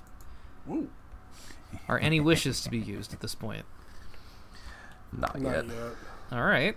I think we're all ready for. He's been gracious so far. We're ready to use all our wishes on an immunity idol. I haven't decided if I'm going to open. Exactly, he has too many. He can just counter my move right now. We will gotta wait for him. get to the records then. So my teams went 5 and 4 this week. Chris's teams went 4 and 5 this week, and Parker's slate of absolute dog shit managed to go 5 and 3. What the fuck? Love to That's the see it. first time. Thank you, Shinron. Do not ask me to explain this. As I look over these teams, it's like, okay, yeah, Broncos won somehow, Cowboys won somehow, the Bears and 49ers were off. Okay, yeah, sure, 5 and 3 it is. So Parker, you will be assigning a movie to Chris. You know I how have nice I've something. been. Yeah, I do. It's all right though. Let me double check. I have something diabolical for you. No, I don't want the song. Give me the movie. No. Oh no. The song comes later, friend. So on this podcast, we're big fans of M. Night Shyamalan, right, Yeah. Chris? How would you like to watch the movie he made before The Sixth Sense? Fifth Sense? Written and directed by one M. Night Shyamalan, the tale of a 10-year-old boy in a Catholic school who, following the death of his beloved grandfather, embarks on a quest for the meaning of life. You know, just a little kid learning all about God and spirituality, and also his dad is Dennis Leary. Tell me what you think about Wide Awake, my good friend. Oh, look at Rosie O'Donnell up on that No, building. come on. Oh, God. 7 Dragon Balls. 7 Dragon Balls. Yeah, go ahead and use them. Dragon Balls. I definitely don't have anything worse lined up. So, what's next in the game of games? All right. Well, we've got a laptop and a mining rig to take care of. I don't see. Oh yeah. Let's get them Dragon Balls, All baby. right. Laptop is fine. Parker, odds or evens for the mining rig? Evens. That's a 3. Is that even Damn or it. odd? Really makes you Oh my think. god, he has amnesia. Jesus Christ. Chris, do you have something you want to give him? Or Oh, I get something to give him? Okay. well, somebody gets to give him something. His mining rig blew up. Oh, He's brain no, damaged. Parker, you piece of shit. I'll tell you what, I'm actually going to give you a good one here. You mentioned earlier about the intersection of horror Why? and comedy. I don't know, I don't feel like it. Oh no. I want you to watch Student Bodies. I actually think you're going to like this one. Alright. That sounds familiar. Yeah, I talked about Not it that on the I've seen it, it just sounds podcast. I familiar. liked it. Other than that. Yeah, Chris is talking again. Time to masturbate. This is probably from the 20s. From 1980. And moving on to our community teams. We're, of course, the losing Dolphins and the losing Lions. Oh, wait, the Lions lost? How? You know, every once in a while, it's a trap game. What can you say? Yeah. Bad call. It's a I bad mean, call, that that's a game. motivation game. That gets them motivated for next game, so. I mean, you know, It's like Tim Tebow giving that speech. it's Don't hard get to me get. started on that. I'll get to that after we stop recording. It's really hard to get up every game. You know, coming off a Super Bowl like that. Like these regular season games just don't seem to mean as much. You're playing against something called a PJ Walker. Whom's this to say? Like, Yeah. but I'm gonna do you guys a favor this week. You know, it's the week of Thanksgiving. It's the season of giving. And since both of these teams lost, I feel like it's only fair that each of us gives a movie that we personally hate to both of our co-hosts. Oh, no. Oh, jeez. So doesn't have nothing to you be, like, haven't the same seen, movie? nothing going in blind. No, it doesn't have to be the same movie. Okay, alright. Just all it has to be is something that you've seen and you hate.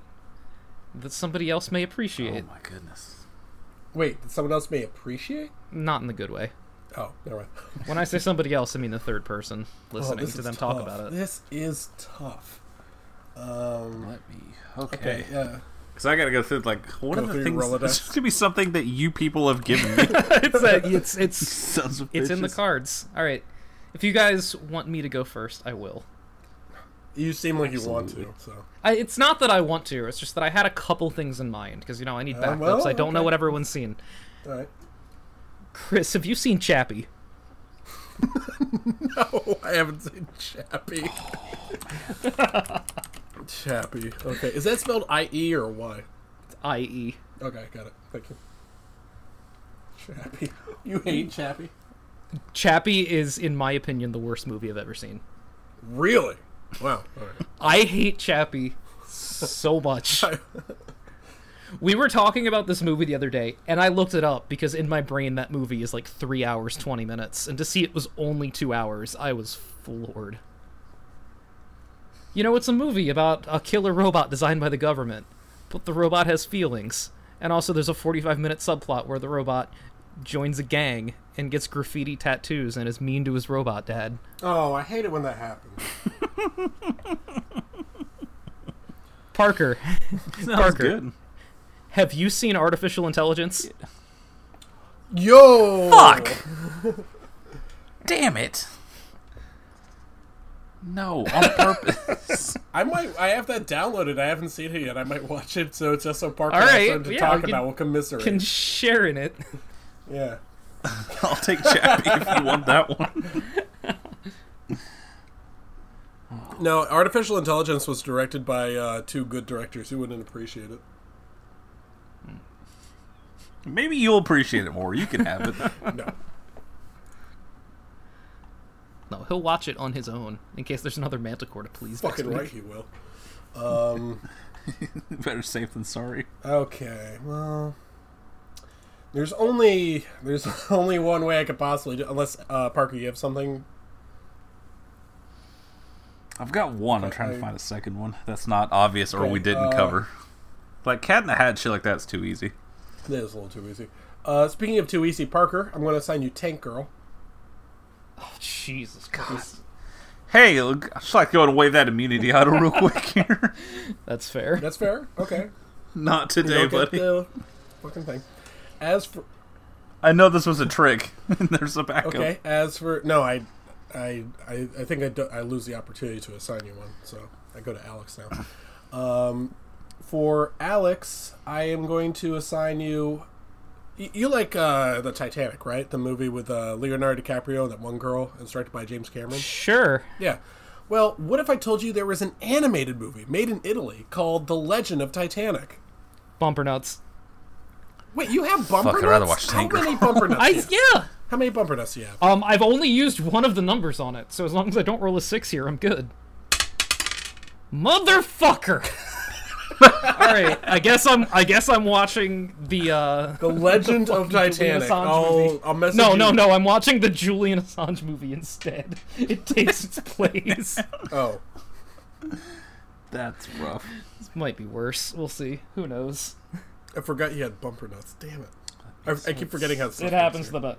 I also have 2 immunity idols, and I opted to roll the dice. Well, I guess you're watching the Julian Assange movie. Yeah, guess I am. I'm still holding on to it, so I'll assign it to Parker at some point if he's naughty. Parker, what are you going to assign people? Damn it. Okay, so movies I hated. Hey, Chris, No. you like Scooby-Doo, right? Good. Hope you enjoy Scoob. Damn it. Alex. How mean do I want All I have is a doubler multiplier. I can't use it on anything. Hey, Alex.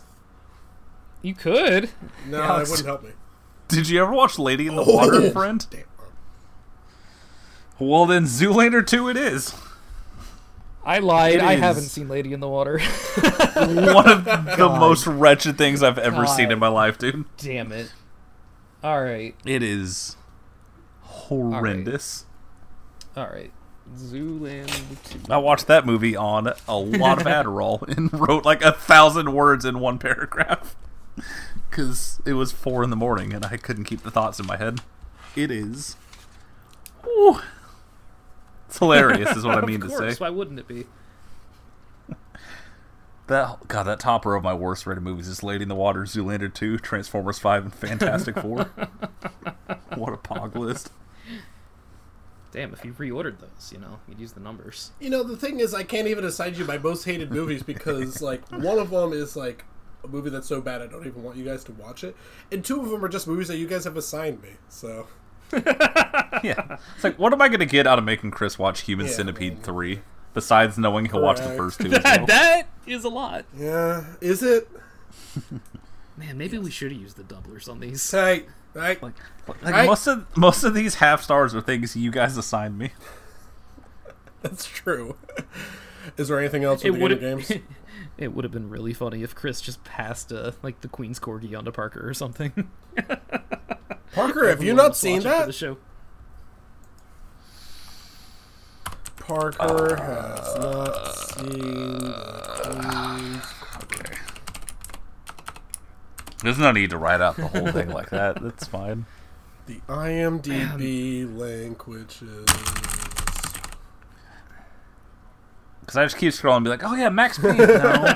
Damn it. Oh, Dreamcatcher. No. Oh, that is the Taylor Lautner version. Oh, I've seen that one too. Wait, that movie's on your worst movies list? It might be a different one. All right. I just saw the word abduction. That's probably Yeah, I was gonna say, like, the Taylor Lautner parkour movie is much worse than that one. Well, what a curse sentence. I believe that's all we have for the Game of Games. I gave you a week free of dice rolls.